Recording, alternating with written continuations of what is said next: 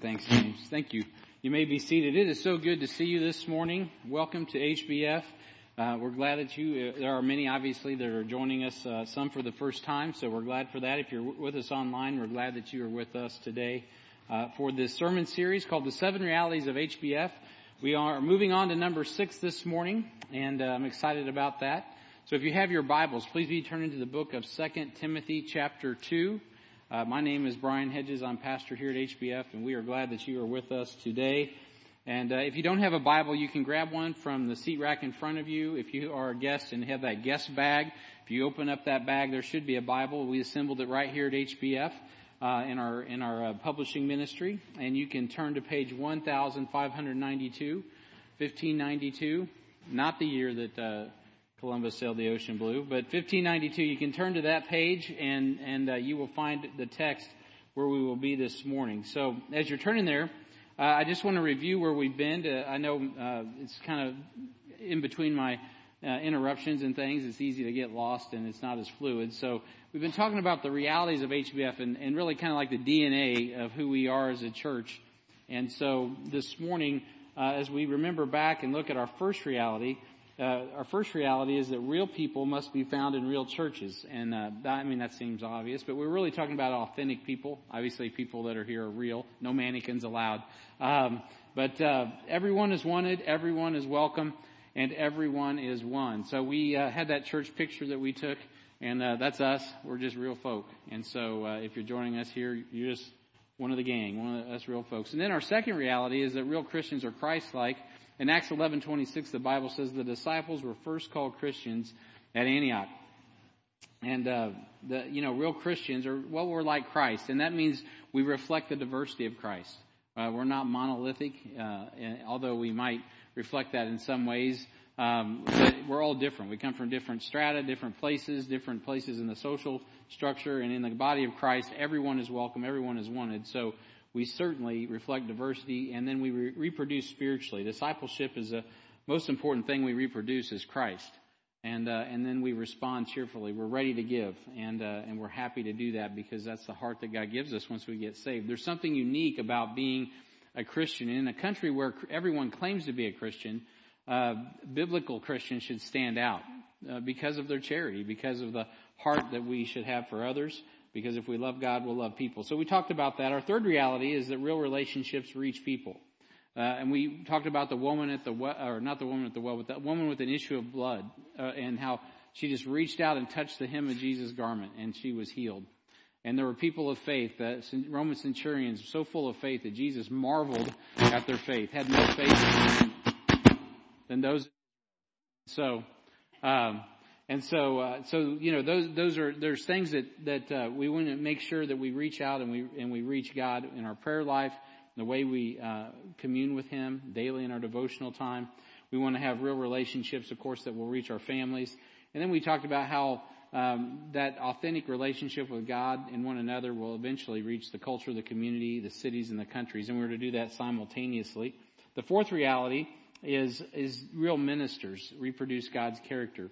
Real ministers reproduce obedient children, humble servants, and submissive masters. And we worked through that outline there in Ephesians chapter 6. Children, servants, masters, which led us to soldiers. And the fifth reality is that real ministers are drawn to real battles. And those real ministers, right, that's a servant under authority, cares for casualties, they prepare for adversity, and they share in the victory. Now I've caught you up. So when we ended last time, we ended on an up note, right? We were excited about all that God is doing.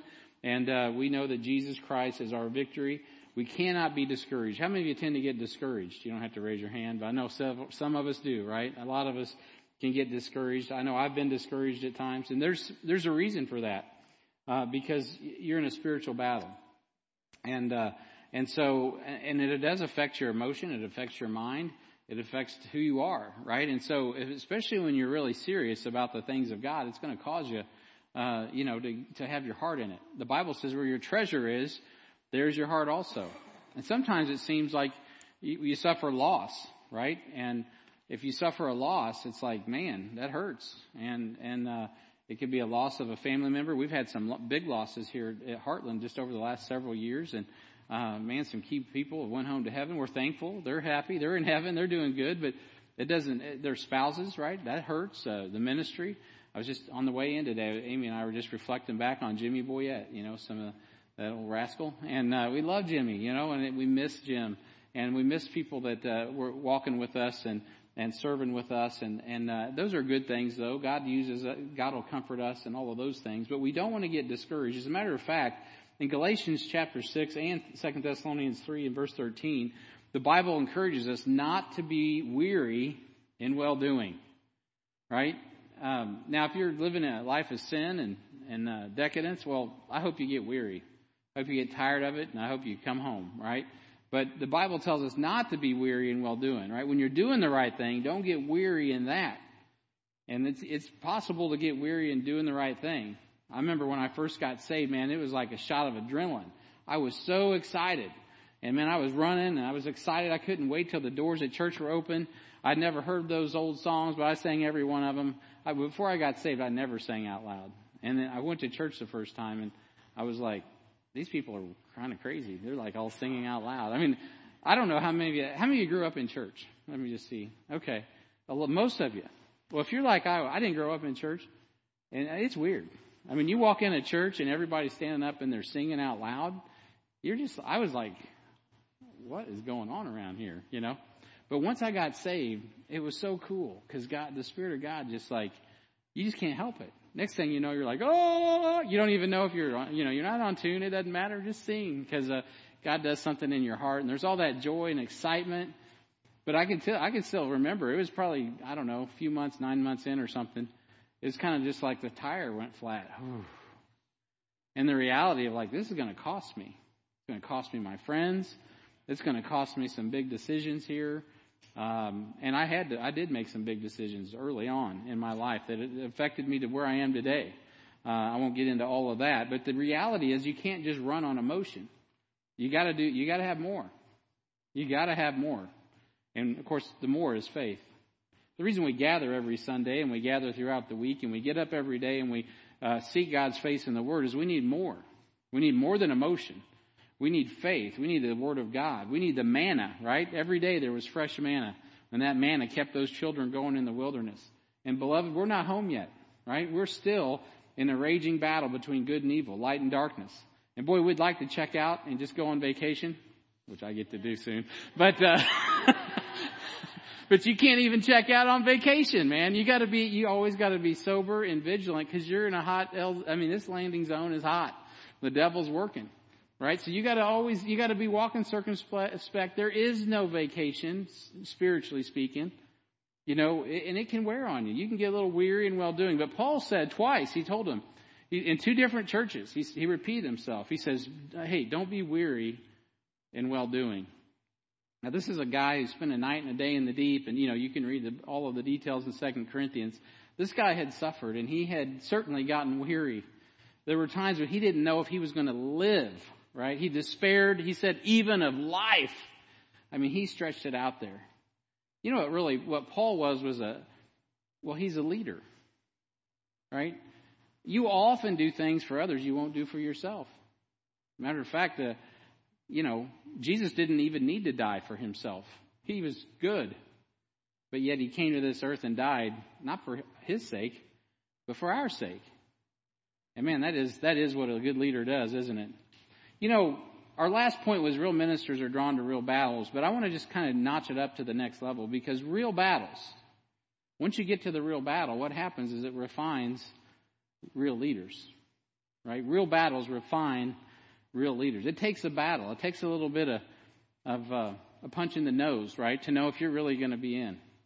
I can remember when I was in Pop Warner football the first time I played a real game. Man, I had fantasies about football in my mind. I couldn't sleep at night, and we were playing the Buckner Bobcats versus the Cardinals, whoever they were. I mean, anyone that lives on this side of the state and names their team the Cardinals, what is wrong with them, right? They deserve to lose. And so I was up all night long. I couldn't sleep. I was excited about it. And I was just so excited. I'd been to practices and did all the stuff you're supposed to do. And I started that day on the line. And I'll never forget walking up to the line and some old boy obviously he had played some football before. some old boy lines up. I mean, I get hit so hard the first play. I was like, I'm ready to go home. True story. I remember looking at the sidelines and like Uncle Ray's over there, my dad's over there, my mom's over there. I'm like, I can't come out of the game. And so it was just pure pride. It had nothing to do with a want to. All the fantasy got knocked right out of me the first play. And all of a sudden this was not so fun anymore. What happened to all the glory? But you know what? I'm glad I went back and took another shot. And another shot, right? And by the end of the game, I was able to start thinking. And start thinking, wait a minute, we got to do something here. We can't, you know how it is. And you finally get acclimated to the level of combat you're in, so to speak. And so then you can actually go beyond just, shock and shock and awe that your bell just got rung to actually, hopefully have an impact. And so it refines you. What happens is real battles refine you. I wanted to be a football player, but it took me getting in a real game to realize what it really meant to be a football player. A lot of people, they want to live the Christian life. Oh, you want to get in the pulpit, man. You got something to say. Okay, well, let's get to work then. And let's see how much you want to say something. Because you know what? You will get punched in the face, but not by me. And so, poor Mickey, she almost, yesterday, this is a true story. Can I tell this, Mickey? I didn't get your permission. So, nobody's here, and I'm working. She doesn't know I'm here, and I didn't know she's here. And they're getting ready to start the church cleaning. So she came in, turned on the lights. I walk down the hallway. I'm getting ready to wrap up. I go down the hallway. Lights are on. I'm like, man, they didn't turn off the lights. So I turn off the lights. I use the restroom. I walk out of the restroom into a dark hallway, of course. And all of a sudden I hear this voice.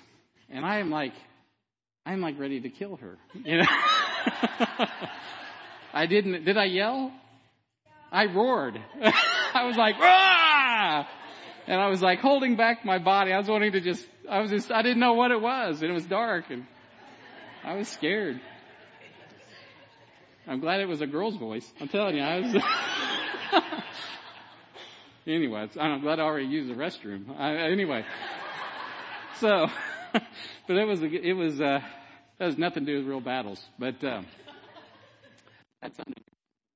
You being scared. I don't know. Getting hit in the face. Oh, she almost got hit in the face. That's what I told her. I said, Mickey, I mean, if you wouldn't have said something, I probably would have, because I was just freaking out. Okay, anyway. So that has nothing to do with anything other than you don't want to get hit in the face. And that's a lot of times why people don't, go forward in ministry. They have an idea of what, it's going to be like, and it seems fun, exciting, or it seems really good. And then they get involved, and it's like, wow, this isn't what I thought. This is like strenuous, or something, your feelings get hurt, or whatever. Something happens, and all of a sudden you got in a real battle, and it's not as fun as you thought. And so we got to go a little deeper. We got to have faith. So sacrifice is the essence of both ministry and leadership.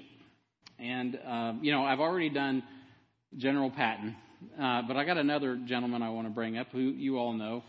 And he's kind of an image, but he's also was a real person, and that is General George Washington. One of my favorite leaders in history was General George Washington. General George Washington was certainly refined through the battles he fought. And when I think about, you think about generals and victory, this guy didn't have all the resources of General Patton. He didn't have all the moxie either. I mean, he was a unique fella in a unique situation. He certainly chose to lead the underdog team. It took a lot of courage. It took a lot of resolve to be George Washington. He was a gentleman who was certainly not weary in well-doing. And I'm not going to do it today, but if you took and read and learned of just how he had to deal with all the mutiny that he was facing a good part of the time, that in itself is incredible. The fact that he could get up every day and keep going forward. And the reality is, in some people's lives, it's really that hard for you. You're battling depression, this, that, and the other thing, the issues of life, and it's just hard for you to get up and go the next day. And so the reality is we got to get into God's will. We got to understand that He's won that victory, and we got to be willing to go through whatever it takes to see it through. General George Washington was refined through the battles he fought. And we rightly honor Washington for the strategic surprise attacks on Trenton, New Jersey, and Princeton. And without a doubt, the crossing of the Delaware River to seize nearly 1,000 Hessian troops was the key in Washington's leadership and the nation that we now call the United States. I mean, this guy rolled the dice, and he won on numerous occasions in spite of every obstacle. Of course, we know that God was a part of that. That is the only way to explain it. And so history often glamorizes its heroes and its leaders shine, and they should. But with a closer study of history, what really draws me to the first president of our country is the complete weakness, the utter weakness by which he operated. Before Washington and his army turned and saw the substantial victory in the Revolutionary War, they were run off after losing New York City to British General Howe in August 22nd of 1776. Washington and his troops lost the Battle of Long Island, and George evacuated most of his troops to the mainland, but left some behind. He even left guys stranded. George lost battle after battle, both before and after his two successive victories. And when you finally tally the results, the numbers do not match the outcome, because what made General George Washington great was not his tactics or his army, but his resolve to win the battle while losing battle after battle after battle. He was not going to quit. He was not defeated, so he was not quitting. And he kept going and going because obviously he believed he could win. And I don't know if anybody else believed it. General Howe didn't believe it. General Howe was so confident that nothing was going to change, he stayed in New York. He never even supported Cornwallis. He didn't think anything. He did not believe that this ragtag group of rebels could actually win against the greatest army in the world. And while we should celebrate the victories of this great leader, it's more important to see what really made him great was his commitment to the cause for which he and his men fought. Because when they said, men like, and his name fell out of my head, give me liberty or give me death. Patrick Henry. Give me liberty. Those guys meant it. I mean, they really meant it. They were fighting for a cause. It was life or death. They knew it. They pledged their life, their sacred honor, and all their fortune and all that stuff. There was no going back. And in your Christian life, that's the first step, right? That's what makes you a real minister, is when you really understand, look, I'm not going back. And then the battles that you go through will then refine you. And before you know it, whether you intend to be a leader or not, you'll look around and you'll be leading because other people will need your example to follow. What do they need an example of? They need an example of your oratory skills. They need an example of this, that, or the other gifting that you have. Now, you can leave that for, mainstream America. What they really need to see is people committed to Jesus Christ and his cause to the point of death, sacrificing their life. I don't mean necessarily physical death. That's not that big a deal for us. For us, just a transition to heaven. But Paul said it this way, I die daily. Where we make a decision daily, this is the way I'm going. Follow me. This is where we're headed. And that kind of commitment, man, it causes us to want to follow. It might even be said that men like Washington, were actually refined by the battles they lost. Have you ever thought about that? Man, I tell you what, I think all of us we could probably put a line up here with a microphone and we could all just share all the battles we've lost. Man, how many battles have we lost? I mean, you don't get into a battle to lose it.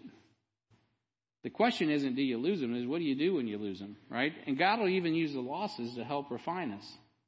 You see, when Jesus died on the cross, you know what he did? He gave it all. And it looked like he had lost everything. But in reality, he had just won. Because in 3 days, he rose again from the dead, conquering sin and death. And it was into this victory that we enter into the theater of combat, spiritual combat. The battles we fight refine us even when it appears that we lose. Now, it sounds kind of like a paradox or an oxymoron, but at the end of the day, and I told you this when we ended the last session, you really can't lose because you are more than a conqueror. It's not what you do, it's who you are.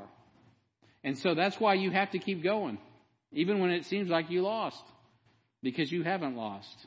And Romans 8:28 is true. All things do work together for good to them that love God, to them who are the called according to his purpose. You got to love God and keep his commandments. You forsake him, you forsake the cause, well, you're in shaky ground. But God is faithful. So our sixth reality, real battles refine real leaders. What we're going to see this morning is real leaders lead from the front. And then we're going to come back in a few weeks and look at real leaders are faithful and fruitful. But the subject of leadership is not limited to the church. This is a big deal to everybody, and it's lacking in our world today. There's much talk both in the church and in the world today about leadership. And much has been written on the subject. And we could go on for days about what a leader is and what they should do and how they should do it. And there's a lot of books you can read about all of those things. The reason this subject is so precious and so pervasive is because people both in the world and in the church are looking for leadership. And when the definition of a leader is boiled down, it really comes down to this. The definition, this is in your notes here, the definition of a leader, and this is mine, and I really have studied this. There's all these definitions. I've gone through it. When I boil it down, I just one that goes first. I mean, I hate to tell you, it's that simple. The leader is just simply one that goes first. Most of the training I've been in on leadership, they're always talking about the results of a leader. A leader, has people that want to follow him, takes people places they wouldn't go on their own, all that other stuff. But before we get into all that, I think we just got to deal with this. The leader goes first. We all were little kids, follow the leader. The leader goes first. The leader goes first. And I believe this simple definition is the essence of leadership. Most definitions have to do with that impact, as I've just mentioned, of going first and what that produces. But when a person chooses to go first, they manifest the character, or at least some character, of a leader. Anytime leadership is studied, it boils down to one thing. And this is it, character. That's really all that we're talking about, is character. There are many leaders, but character is what sets a leader apart. Character tells people who we are, not what we do. On Sunday night, we've been going through the characteristics of the men and women that lead the church, the pastors and the deacons. And at the end of that study, which is where we are now, you get down to the end of that thing, and guess what? Voila, there's the mystery of godliness. Christ manifest in the flesh, justified in the spirit, seen of angels, delivered up, all that down there at the end. What is that about? Well, Christ is the example, right? He is the essence of what all of us should be wanting to reflect in our lives. Of what a real leader is, it's Jesus Christ. Character tells people who we are, not what we do. So what we do manifests who we are. Therefore, it is often scary to go first because many people are afraid who they are will be manifest. I know I've been in that position. We all need leadership assurance, don't we?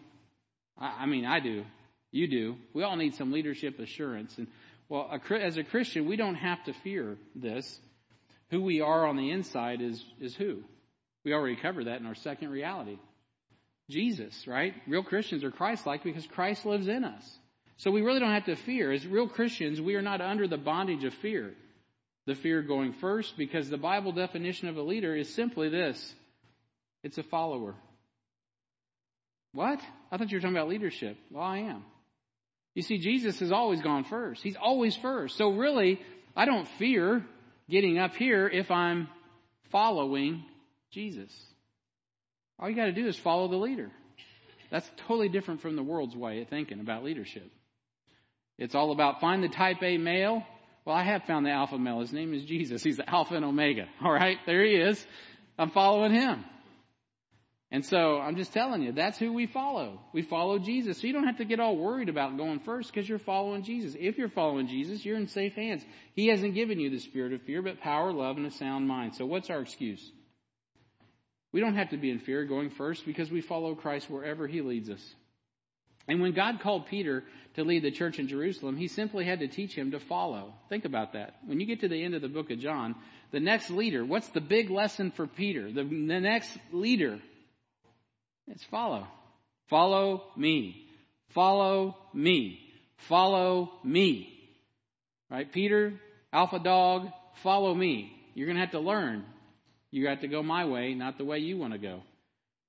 And so when God called Peter to lead the church in Jerusalem, he simply taught him to follow, even if it meant following Christ to his death. In John 21, he lays all that out. So Paul certainly was concerned about the leader's character. He left a record in every epistle regarding character required to follow and even lead. So we cannot miss his account to bishops and deacons in 1 Timothy 3, as I mentioned, also Titus. But when we boil Paul's leadership down, he had a boldness to go first because he was simply following Christ. And he even said that. In 1 Corinthians 11:1, he said, "Be ye followers of me," period. No, he didn't, did he? He said, "Be ye followers of me, even as I also am of Christ." Follow me as I follow Christ. So he's not just saying follow me because I follow Christ. He's like, not follow me the way I follow Christ.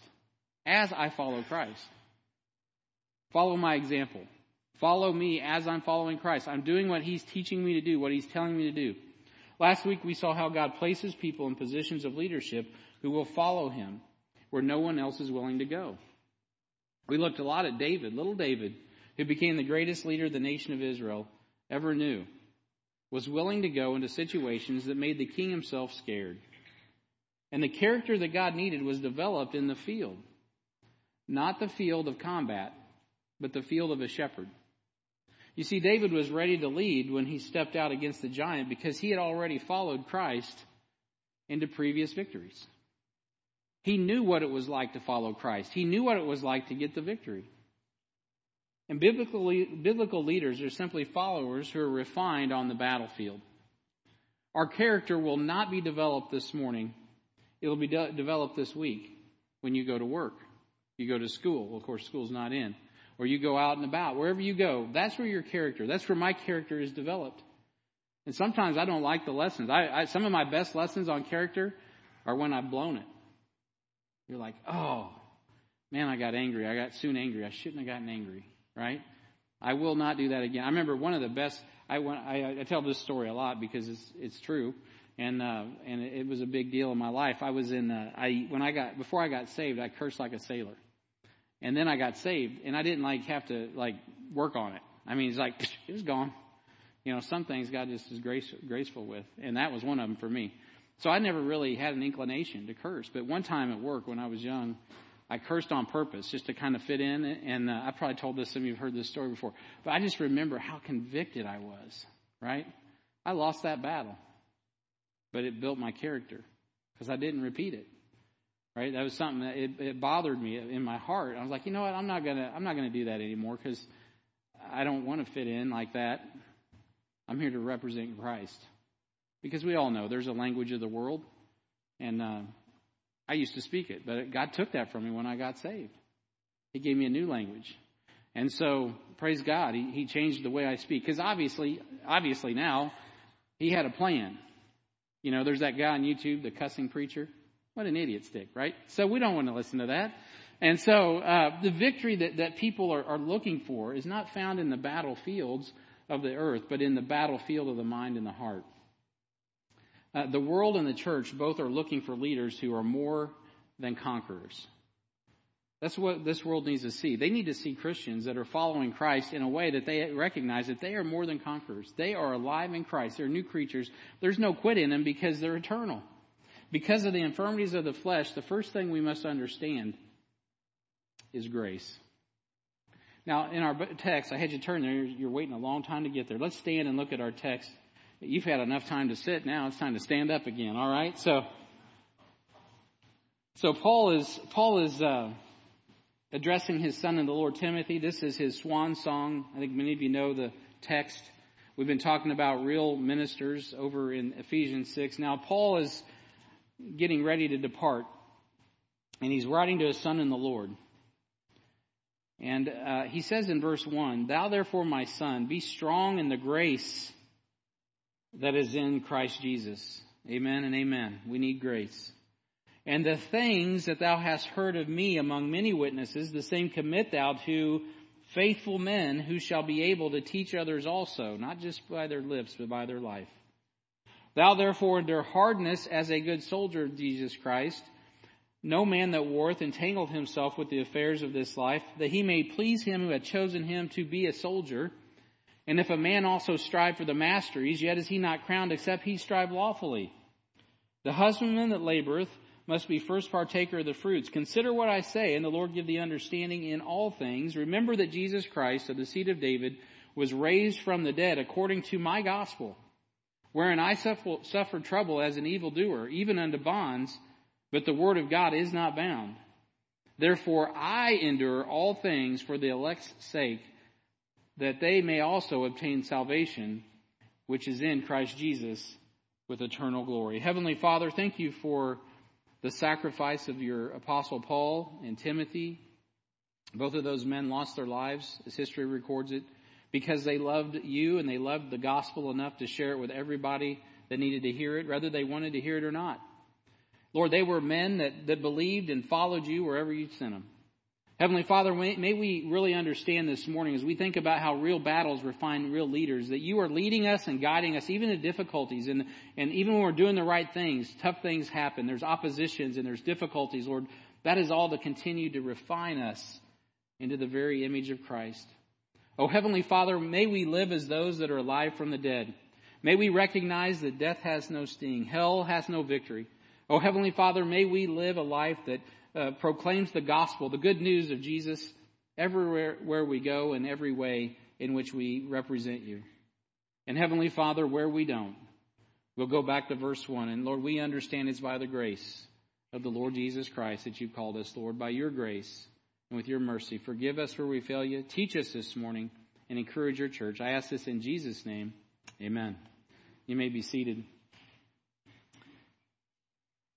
I got a lot to say about this subject, especially the last 2 points. But I want to just start off with this.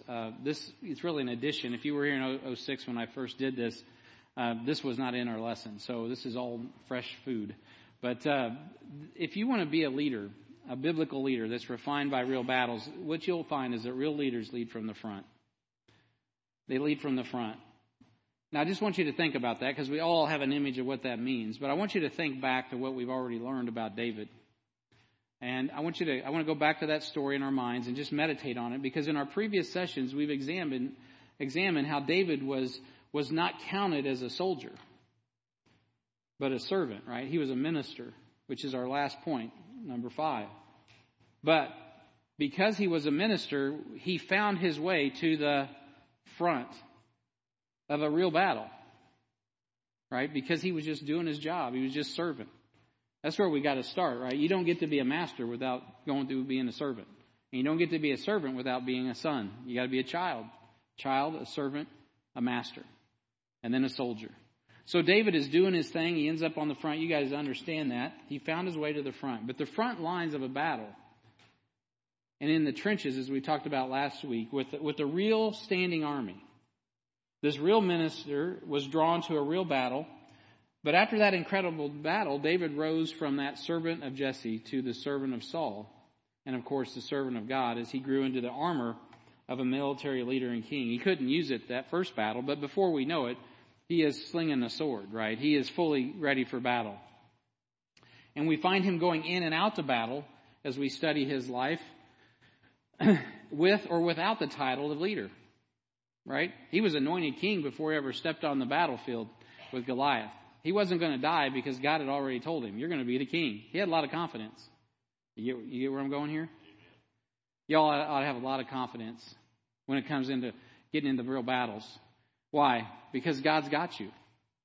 He has you. You're not going to die until he says it's time. Your number's not up till he says so. You're just like David in that regard. So you go where God tells you to go and you do what God tells you to do, but you're going to do it in the field before you do it in public. You're going to do it in private before you do it in public, right? You're going to have that character that was built in the shepherd's field before you get it on the battlefield. So when we find him going in and out to battle, with or without a title, he's leading people to victory. And these battles are meaningful battles. He's going in and out to battle, not just to have an excursion. He's going in and out. Even when everything around him is upside down, Saul's trying to kill him, he's still going after the primary thing. He is so focused on the mission, nobody can dissuade him. He doesn't even care if he has an army. He'll just take whoever is a ragtag soldier. He adds him to his unit, and he goes out and he defeats the enemy. He's going to go after the Philistines. He's going to go to Gath. He's going to go to the places that need to be confronted with or without without an army that is, sanctioned by the king or whatever. He's going to go and he's going to keep fighting God's battles because that's what God called him to do. He was quite a leader. And these real battles with the enemy refined David's leadership and prepared him to be the king of Israel. And they weren't all at the borders, right? You can go back and look at the story of Abigail and Nabal. He was about to get into a real battle and he got talked off the cliff. You know what? God refined his character. Now, obviously, if you read David's life, he had a lot of work and he wasn't pure as the wind-driven snow. As a matter of fact, I'm not sure everybody exalts David. I think I would have loved him as a young man, but when he was king, I might not have liked him very well. Right? And so, I don't know. But anyway, that's another story. But God loved him. And the time we see David staying back and leading from the rear, we see him fall into sin. Jesus did send his disciples out in his stead, and he led the 12 apostles in his place. Timothy followed in Paul's ministry after his departure. But all these leaders led from the front until God called them home. And this week, I had the privilege of sitting under Pastor Tony Godfrey at a quarterly pastor's luncheon down in Lee Summit, Missouri. And he preached on the difference between finishing your race and being finished. Man, it was a good message. And he used King Asa as an example. And he did a tremendous job of highlighting what happens to a faithful servant who stops following God to the front of real battles. Instead of finishing the work God starts, they're finished off by poor decisions and less than honorable activity. And it ends, of course, in that case, he was lame on his feet. He couldn't even walk anymore. Why? Because he made bad decisions. When God gave him a chance, God sent prophets and said, hey, Asa, all you got to do here is repent and you're back in the business, man. You're doing what you need to be doing. Just repent, get back on track. Instead, Asa hardened his heart, started persecuting the messenger because he rejected the word of God. Beloved, we can never reject God's word. We live in a culture that rejects the word of God. The people who cannot reject the word of God are the people who are his sons, his children. We cannot afford to do that. We can't go soft on the word. As a matter of fact, we need to double down on it.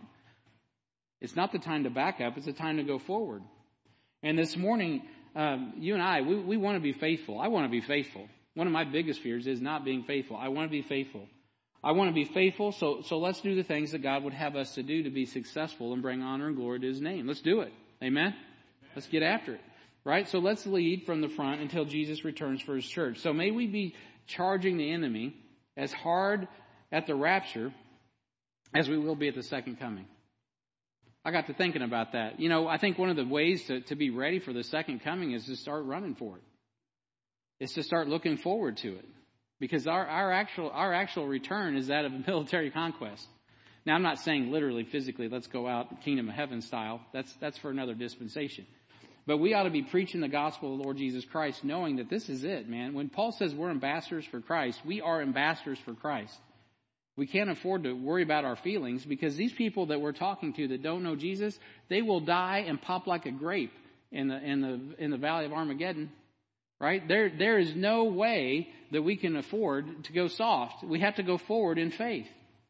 And we gotta understand, we gotta go out as hot as a firecracker. Because when we come back, we're gonna return as bright as the sun. Right? That is what the Bible promises. And yet, what do you see? You see a lot of apathy.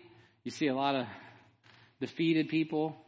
A lot of, life is so hard. Yeah, I don't know about all that. I think we're all up in our heads. And our problem is we need this mind in us, which was also in Christ Jesus. There are real battles. Don't misunderstand me. There are some real difficulties, and we do have to face them. But Jesus modeled this type of servant leadership. The sum of the Gospels is Jesus calling the 12 faithful men to follow him, concluding in John 21:19 and John 21:22. You can just look back there real quickly. And you know the story. I've already referenced it. But at the end of that discussion in John chapter 21, What is being said here? He says in John 21, he says, after he goes through the whole, feed my lambs, feed my sheep. Verse 18, verily I say unto thee, when thou wast young, thou girdest thyself and walkest whither thou wouldest. But when thou art old, thou shalt stretch forth thy hands, and another shall gird thee and carry thee whither thou wouldest not. This spake he, signifying by what death he should glorify God. And when he had spoken this, he saith unto him, follow me. You're talking to a winner here, guys. Peter's not a guy who wants to lose. He's a guy who wants to pick up a sword, not lay down his life. But Jesus says, listen, when you're a young man, you can walk where you want to go. But this is how you're going to glorify me. It's going to look like you're losing, and that's going to bring great glory to God. You're going to go out as a martyr, Peter. Now follow me. Now follow me anyway. Trust my judgment. Trust my resurrection. Trust the power that I've bestowed. And of course, we know great things were in store for Peter up until that time where he was martyred. He saw incredible things happen. But he had to reckon with the fact that he's going to end, it's going to look like on a losing note. But God gave him the heads up. Guess what? You're not really losing. When someone else comes in to gird you, and someone is going to carry you off to, of course, history says he was crucified upside down. We don't know how exactly all went down. Whatever happened to him, it happened the way Jesus said. Jesus knew what was going to happen. He says, you know what? Man up, Peter, because that's going to bring glory to God. You're going to be just like me. It's going to look like you're losing. But we know what happens with that. The seeds of persecution is going to bring all kinds of fruit. It's the fertilizer for the church. And God got the glory. Verse 22, he's like, yeah, but Peter looks around the room in verse 20. But Peter, turning about, seeth the disciple whom Jesus loved following, that would be John, who also leaned on his breast at supper and said, Lord, which is he that betrayeth thee? And Peter, seeing him, saith to Jesus, Lord, and what shall this man do? And Jesus saith unto him, if I will that he tarry till I come, what is that to thee? Follow thou me. No matter what is in store for you or your friends, just go after who? Jesus. Paul says, follow me as I follow Christ. So a real leader is going to be refined in real battles that causes them to focus on their commitment to Jesus Christ. When you get into real battles, that's actually what's going to be proven is your commitment to follow Jesus Christ regardless. When I started in the ministry, if you'd have told me all the people that would go down in sin or abandon you or whatever, I would have probably quit. But there's times that come in your life where God just challenges you to say, hey, Brian, who are you following? Follow me. And follow me to the end. To the end. Right? You got to stay focused. And you got to run it out. You're not running this race because of the person on the left. You're not running because the person on the right. I got that backwards. But you're going to run it for Christ. Now, we do it for other people, but you understand what I'm saying. Follow me. That implies being a witness, a martyr for the cause. And each of the apostles, except for John, is recorded as being martyred for their faithfulness in following Christ. So that Jesus modeled that type of leadership. He went first. Right? Before he asked them to die, what did he do? Well, he came and he died. Wow. Anyone else want to sign up? Now, we think about that as Americans. Not a lot of people want to sign up for that. But it's amazing when you go to other countries. Because of the darkness of sin. Because of the blindness that's come through false religions. Or false political, or not false, but oppressive political powers. Whatever it is, it's all darkness. Man, you hear the gospel and people receive it knowing it's going to cost me. It could likely cost me everything. Or you minister in a place like Randy and Julie in Zambia where life is cheap. Not kidding. Are those crocodiles or alligators? Crocodiles. You might be out bathing your kids or whatever, your clothes, and boom, crocodile. Oh, Judy's gone. She just got eaten by a crocodile. I'm not exaggerating. It's sad. It's not funny. I mean, really. I mean, life is short. AIDS, pestilence, not having adequate understanding of medical care, all those things. And when someone hears the gospel, you know what they believe? They actually believe what it says, that I will have eternal life because death is facing them every day.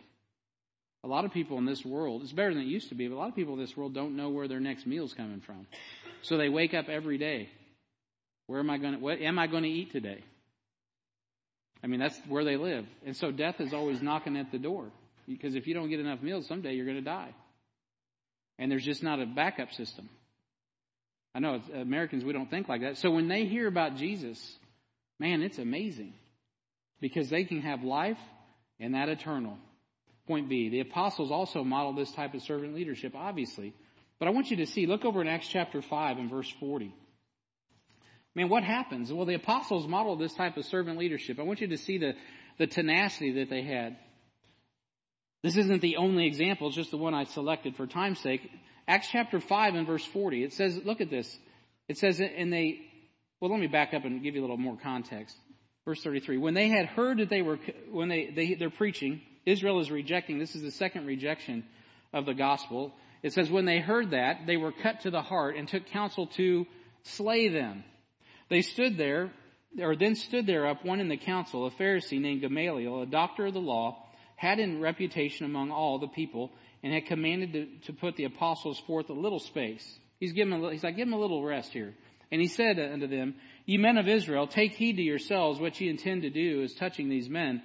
For before these days rose up Thaddeus, boasting himself to be somebody, right? He said he was somebody, to whom a number of men, about 400, joined themselves, who was slain.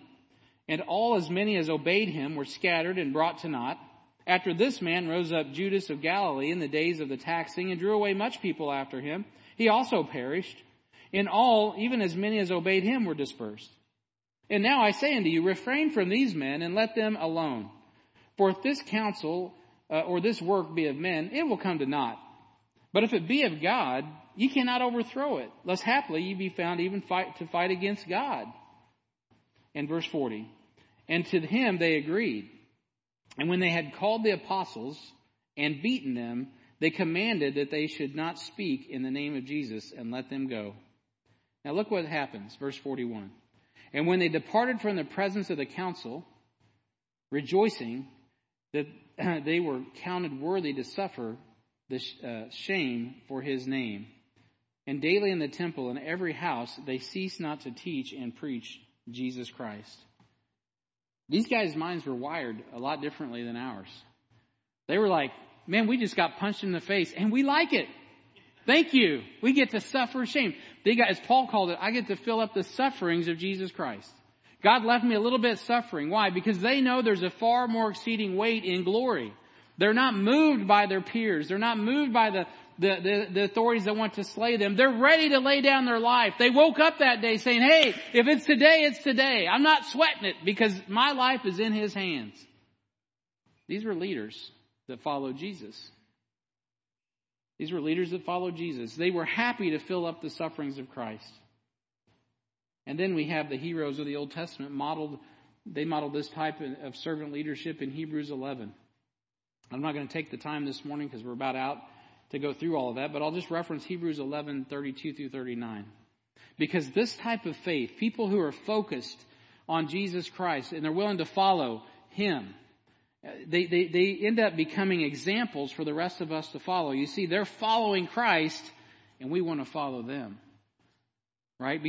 Not because of who they're following alone, but the way they follow. Hebrews 11:32, the Lord says, and what shall I more say?